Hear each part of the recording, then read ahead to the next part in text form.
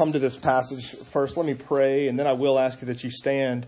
I know we read 24 verses a few minutes ago, and that was way too long to stand. These 21 verses aren't anywhere close to as long as those 24 verses were. So, but let's pray together as we come to God's holy and infallible word. Our great God and our King, we come to open your word together and ask that you would be at work in it and through it even now. That you, O Holy Spirit, would open minds to understand, ears to hear, eyes to see, hearts to embrace the truth of your word and the beauty of Christ as our shepherd. We ask all of this in Christ's name and for his sake. Amen. If you're able, would you please stand as we give our attention to the reading of God's word. Truly, truly, I say to you, he who does not enter the sheepfold by the door, but climbs in by another way, that man is a thief and a robber. But he who enters by the door is the shepherd of the sheep. To him the gatekeeper opens, the sheep hear his voice, and he calls his own sheep by name and leads them out. And when he has brought out all his own, he goes before them, and the sheep follow him, for they know his voice. A stranger they will not follow, but they will flee from him, for they do not know the voice of strangers. This figure of speech Jesus used with them, but they did not understand what he was saying to them. So Jesus again said to them, truly, truly, I say to you, I am the door of the sheep. All who came before me are thieves and robbers, but the sheep didn't listen to them. I am the door. If anyone enters by me, he will be saved and go in and out and find pasture. The thief comes only to steal and kill and destroy. I came that they may have life and have it abundantly. I am the good shepherd. The good shepherd lays down his life for the sheep. He who is a hired hand and not a shepherd who does not own the sheep sees the wolf coming and leaves the sheep and flees, and the wolf snatches them and scatters them.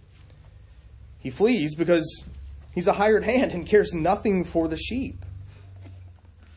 I am the good shepherd. I know my own, and my own know me, just as the Father knows me, and I know the Father, and I lay down my life for the sheep. And I have other sheep that are not of this fold. I must bring them also, and they will listen to my voice. So there will be one flock, one shepherd. For this reason, the Father loves me, because I lay down my life, that I may take it up again. No one takes it from me, but I lay it down of my own accord. I have authority to lay it down, and I have authority to take it up again. This charge I have received from my Father. There was again division among the Jews because of these words. Many of them said, he has a demon and is insane. Why listen to him? Others said, these are not the words of one who is oppressed by a demon. Can a demon open the eyes of the blind? This is the word of the Lord. Thanks be to God. You may be seated.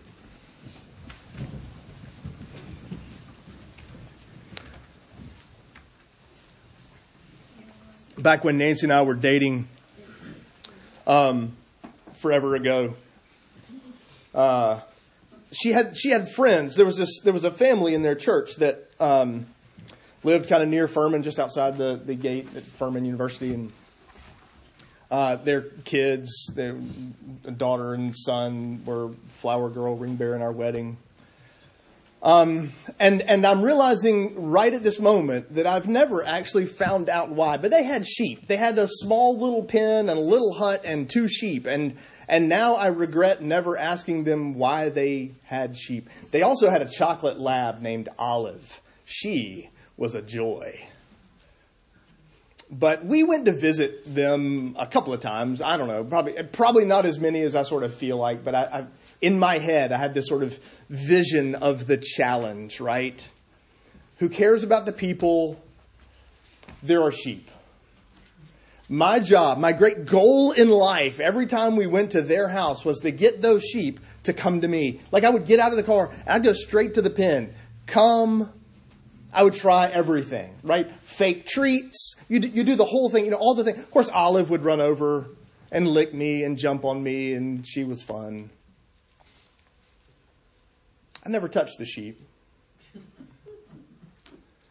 They, instead of come, they understood the word come to be go into your little hut where no human hands can reach in and touch you.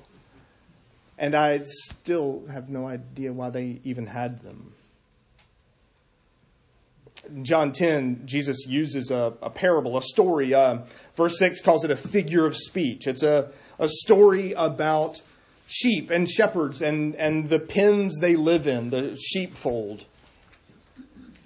And I only mention that because you and I tend to think of stories, of parables, of metaphors, of these kinds of illustrations as, illustrations, things designed to make us understand, to make the truth of what Jesus is saying clearer to us. And yet, twice, verse 6, verse 19, the audience didn't get it.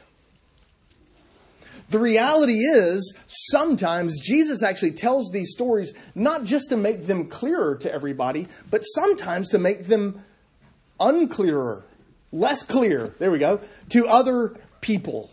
In fact, that's exactly the explanation he gives in Matthew 13 after the parable of the sower. So you understand because I've given it to you to understand. They don't understand because this parable actually is intended to keep them in the dark. I find it fascinating that we come to Jesus' stories in a way and with the assumption, presupposing that this is designed to help everybody understand. If it's that clear, then why, verse 6, do they not understand what he's saying? And why, verse 19, are they still confused and divided? Because they have no idea what he's... See, you and I, it would make sense if we didn't understand, because I don't think we have any shepherds here. I've been to a lot of your houses. I haven't seen any sheep. We don't have quite the exposure to sheep life that they would have had. There were sheep and fields and shepherds all over the place. I mean, this would have been clearer to them. The story itself would have been clearer to them than it is even to us. But the reality is, Jesus' stories divide. They divide those who are given ears to hear and those who are not. This story, this passage, really could be broken into a couple of different places. We could spend a lot more time on it than we are going to. But I simply want to see two things in this passage today. And the first is the imposter shepherds. Jesus begins with a story of people who, in order to get into the pen, have to climb over the fence, have to sort of dive through the hedgerow, have to figure out a way in because they can't walk over to the gate because they don't have the key. They can't unlock it. They can't simply stand at the door and go, "Hey, gatekeeper guy, it's me. Open the door." He's going to go, "I don't know me. I don't know who you are. I don't know your voice. I don't know your name." It's a picture of what appears to be really a shared pen. It was common enough that at night or traveling or in different places, a bunch of shepherds would put all their sheep into a pen and they would pay a dude to sleep at the gate.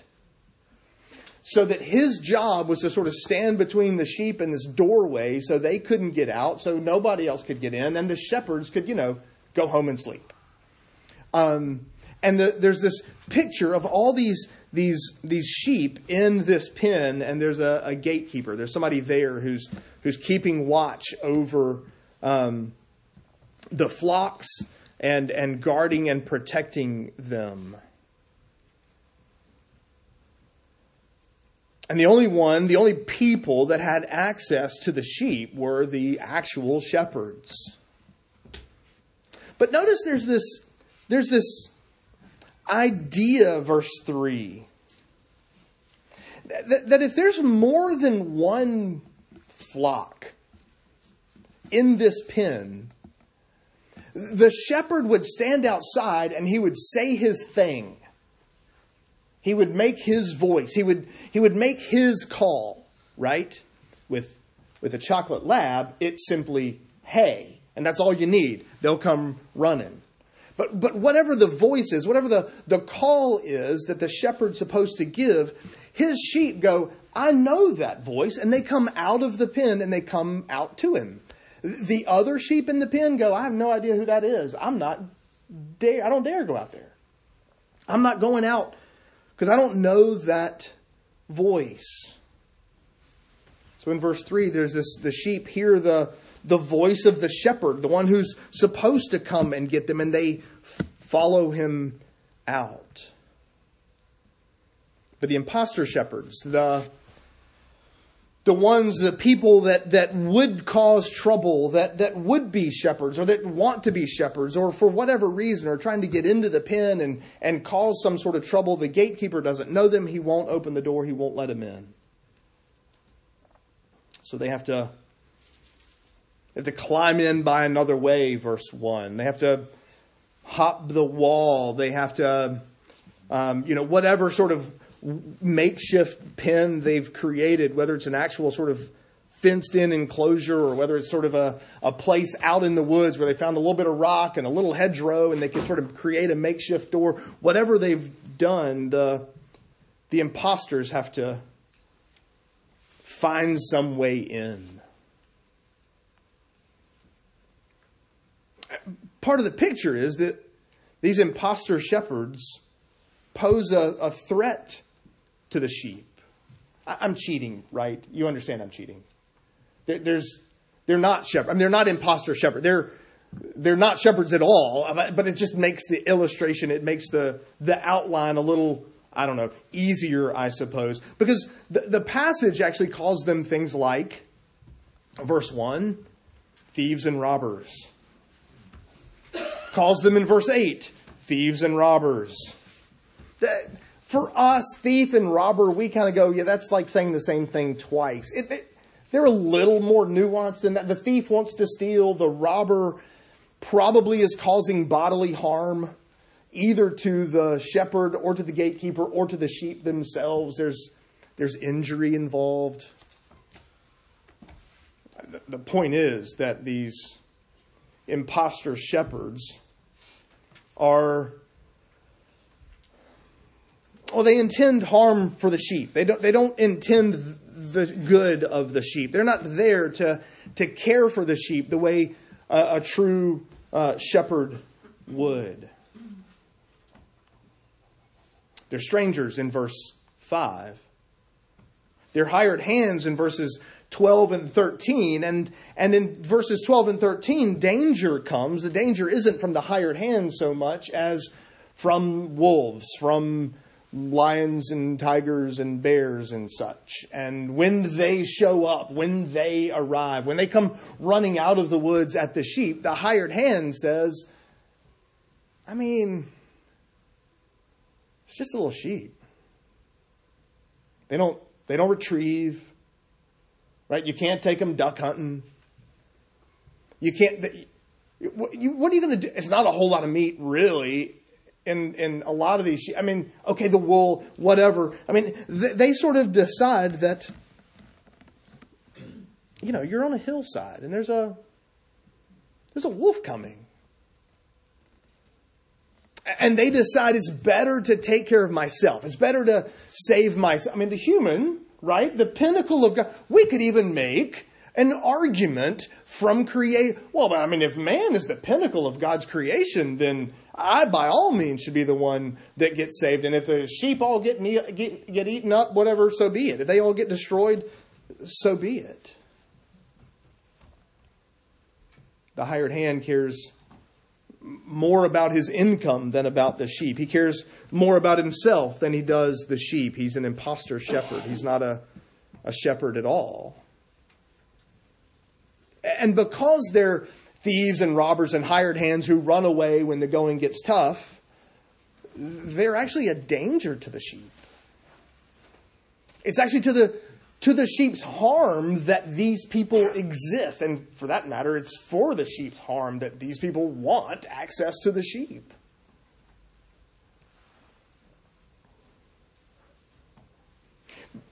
Does it shock you at all? Does it come... We have the advantage, I suppose, maybe even the disadvantage as you preach through books like this. It's been a whole week since we were in John 9. But if you sat down this afternoon and just started reading at John 1 and read through the end of John 12, for example, and just went straight from 9 to 10, you would make a connection. You would either, one of two things would happen. You would either find yourself thinking, what happened in verse 1 of chapter 10? Like, we were in this scene, and the scene made sense, and the events made sense in the end of chapter 9, and then all of a sudden Jesus is talking about sheep and shepherds and a sheepfold. What happened? He lost me. Something shifted. We've traded places. We've gone to a new place. There's a new section. But then you read the end of verse 21, and the people standing there, their response to this division among the Jews: he has a demon. He's insane. That can't be true, because who gives sight to the blind? And immediately you're jolted back to chapter 9 and the entire sort of previous section. And the reason is because Jesus is calling these religious leaders imposter shepherds. And now you know why we read Ezekiel 34. It wouldn't fit in the bulletin. That's why we made you open your Bible for our Old Testament reading. Because back in chapter 9, Jesus gave sight to this blind man. He was born blind, never had been able to see. It's not like, well, if I could just reconnect these wires. The wires split.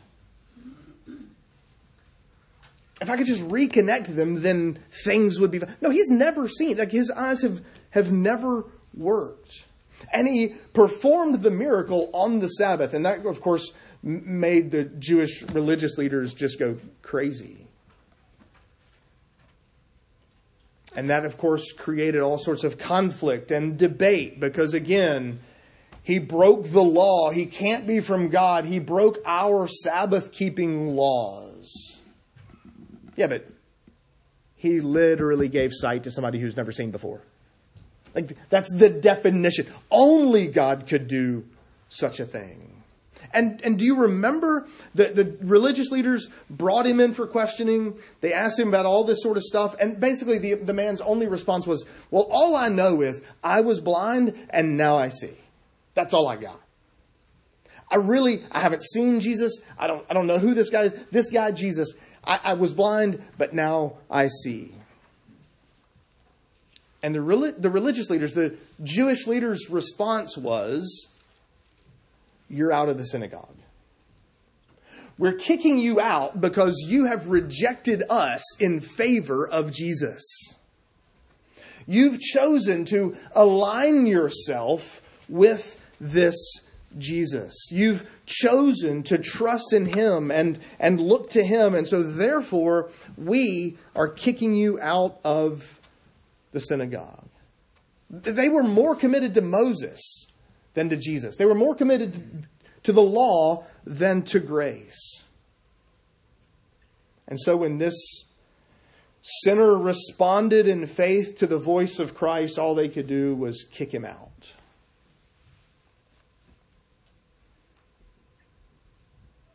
The shepherds of Israel were imposter shepherds. They were people who cared for their own good, their own honor, their own name, their own glory more than they cared for the sheep. And so instead of leading the sheep to Jesus, they sought to kill Jesus and, for that matter, punish the sheep that would follow him. And so just as in Ezekiel 34, which is surely in the background of John 10, God announces that he will one day be the shepherd of his people. It'll be David. You do realize Ezekiel is ages after David, right? Ezekiel and David weren't contemporaries. Ezekiel wasn't saying, well, of course, David, he's right over there in Jerusalem already, right? He's going to be No. He's looking ahead to the true David, the promised son of David who would sit on the throne forever. God promises to come and care for his people. We see this picture of the imposter shepherds, but we also then see Jesus as the good shepherd. These Jewish leaders aren't shepherds at all. They care about themselves. They don't care about the sheep. Jesus, however, comes along and says, I am the good shepherd. But what makes him good? What makes Jesus not the good shepherd? Well, for one, you see in verse 4, for example.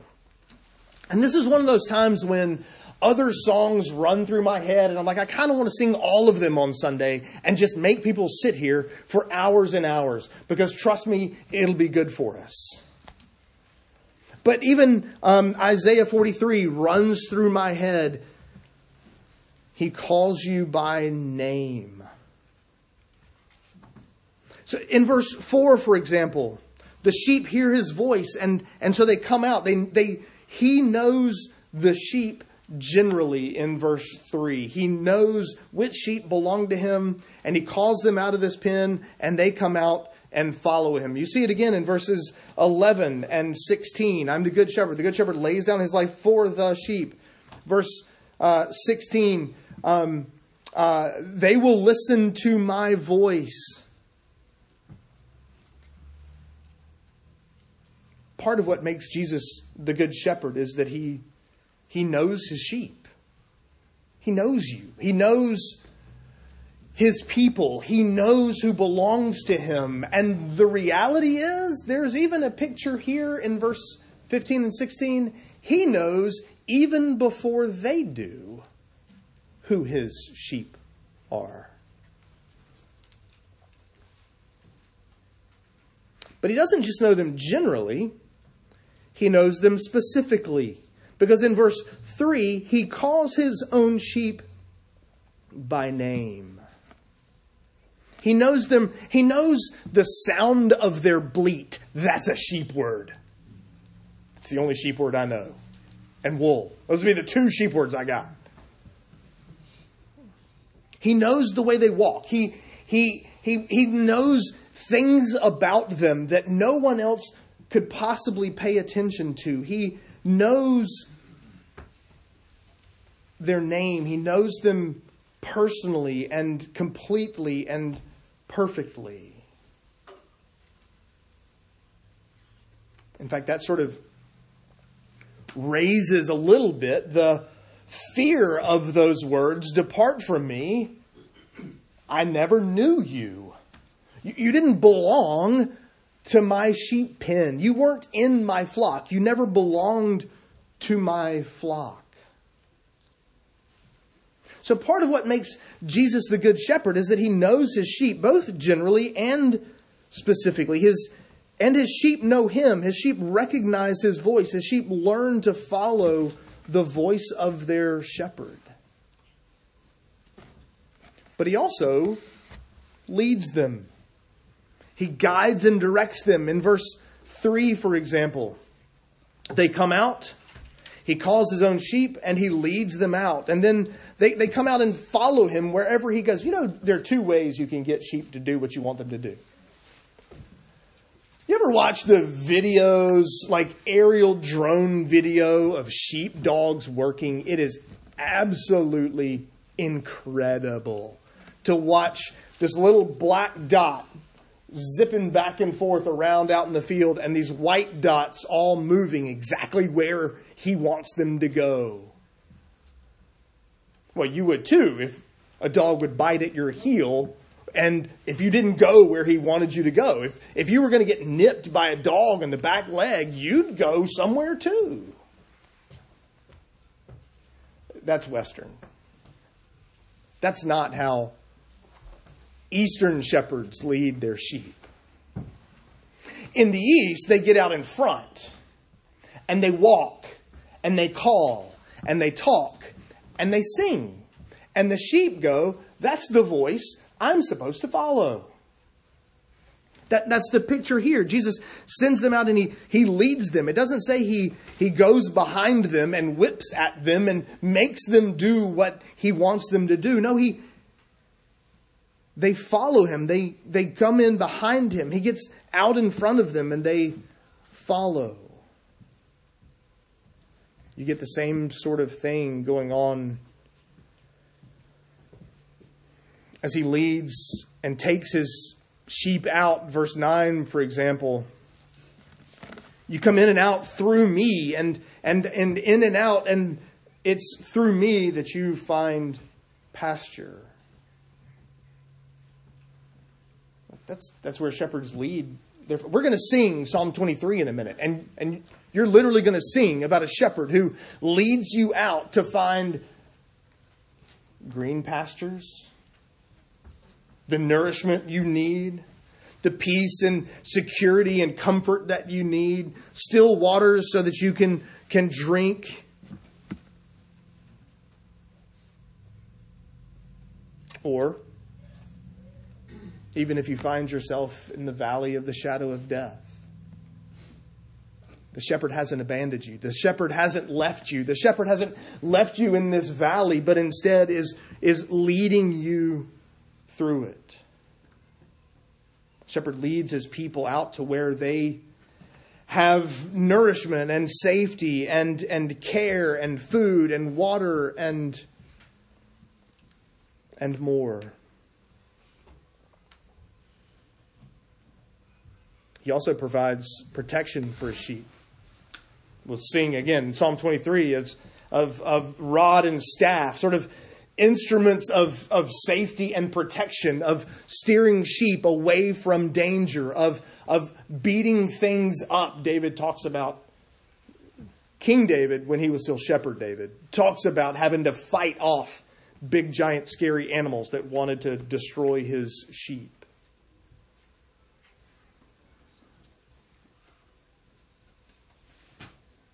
And again, how is Jesus the good shepherd? Not only does he know his sheep, not only does he lead his sheep, but he also does something. And again, this is where the economy of God's kingdom is upside down from our world. It's the meek that inherit the earth, not the strong that step on everybody. If you want to be first, be last. If you want to be honored, be humble. If you want to save your sheep, die. That doesn't seem to fit the... Wait a minute, I thought we need the shepherd here. I thought we needed the shepherd very much alive with weapons in the hand. And if the shepherd died, then what on earth is going to happen to the sheep? Because now they're left exposed. They're left with nobody to care for them. They're left with nobody to protect them. Well, in verse 11, the good shepherd lays down his life for the sheep.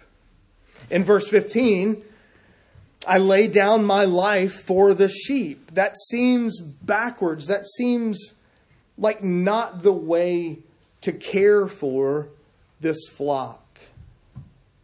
We need the shepherd around to fight off the bad people, to fight off the imposter shepherds, to fight off the big, scary animals. It's that scene in The Lion, the Witch, and the Wardrobe when the White Witch kills Aslan. And immediately, all her minions take off running. And you know exactly where they're going. Because in her mind and in their mind, we just killed the one person, the one creature that can actually protect all those people. And with him out of the way, that army, Aslan's army, is as good as dead. She knew the deep magic from the dawn of time. But what she didn't know was the deeper magic from before the dawn of time. That when Christ lays down his life for the sheep, it is actually by his death and his resurrection that as he turns back, as he undoes the effects of sin in this world, that saves his sheep. That guards and protects them. That ensures and unassures their delivery at the last day. Jesus doesn't come to just be a role model. It's not enough to look at this passage and go, oh, well, Jesus says that we should be willing to lay down our lives for the people that follow us. We should be willing. Well, that's true. But he actually had to do it. He actually had to die in order to deliver his people. That's the beauty of the gospel, is that Christ died so that we don't have to. Okay, yes, our bodies die. We die the first death, but not the second death in Revelation 20. It's his death that delivers us from that permanent separation from him for all eternity. It's not just that Jesus experienced physical death, but it's that he suffered the punishment that our sin deserves. It's not just that Christ died in place of us, he died instead of us. That's what makes him the Good Shepherd. His death spares our lives. Our life is rescued because his wasn't. Our life is delivered because his wasn't. Our life is spared because his wasn't. Jesus proves himself to be the Good Shepherd, not just by knowing and leading and protecting his sheep, but also by making himself the sacrificial lamb. Let me make just a couple of applications from this passage. First, I want you to notice something. Notice something about the pen in verse 1 and in verse 16.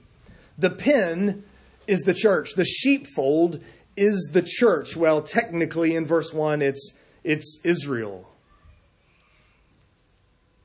And the implication is that there are sheep in Israel itself, some of whom belong to Jesus and some don't. But then he also goes on in verse 16 to say, well, there's some other sheep that belong in this flock, and they aren't there yet. And he is going to get them, and clearly that's Gentiles. Clearly that's bringing the nations into the flock. But pay attention. There's one pen.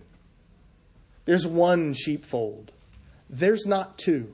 There's not one for Israel and one for the Gentiles. There's not, well, Israel is special, and then we have the Gentiles, and then we have to get back to the special people again. It's one pen. It's one group. It's one flock. Jesus even says exactly that in verse 16. So there will be not two flocks, not Israel and the church, one flock. All behind one shepherd. A second application.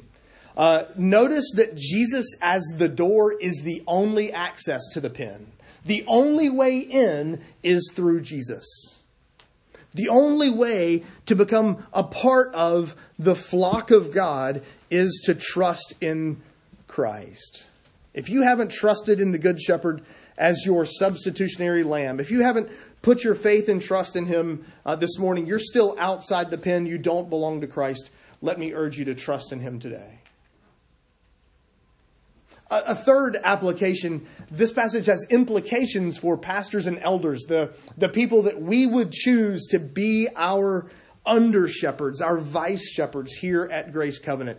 You should select people, you should select men who will care for you as Jesus does. Not someone who wants glory or name recognition or a title or who is in it for himself. And lastly, let me just encourage you with this reality. Those who belong to Christ have his love, his care, his protection all the days of your life. wherever you find yourself. And that's the beauty of singing Psalm 23, because in Psalm 23, you go to some really great places and some really not great places. What's your hope? What's your comfort? Well, it's that I don't evaluate my relationship to Jesus by my circumstances. My circumstances don't tell me Jesus loves you or Jesus quit loving you. Because you see the dark road you're walking, clearly Jesus gave up on you. Now, we judge our relationship with Christ by His promises, by His word, and we have His protection, His love, His care all the days of our life. Would you pray with me? Lord Jesus, we thank you for your faithfulness to us, your love and care, that you know us intimately and personally, and yet you don't turn up your nose at us. You love us. You know us and you call to us and you've given us your voice. Father, would you give us ears to hear the voice of our Savior, to hear the voice of our shepherd, to distinguish between the imposter shepherds and the true shepherd, to distinguish between the one true shepherd of the sheep and those who would seek our destruction rather than our good. And would you use us to point others, to invite others into the flock of Christ? We ask it all this in Jesus' name. Amen.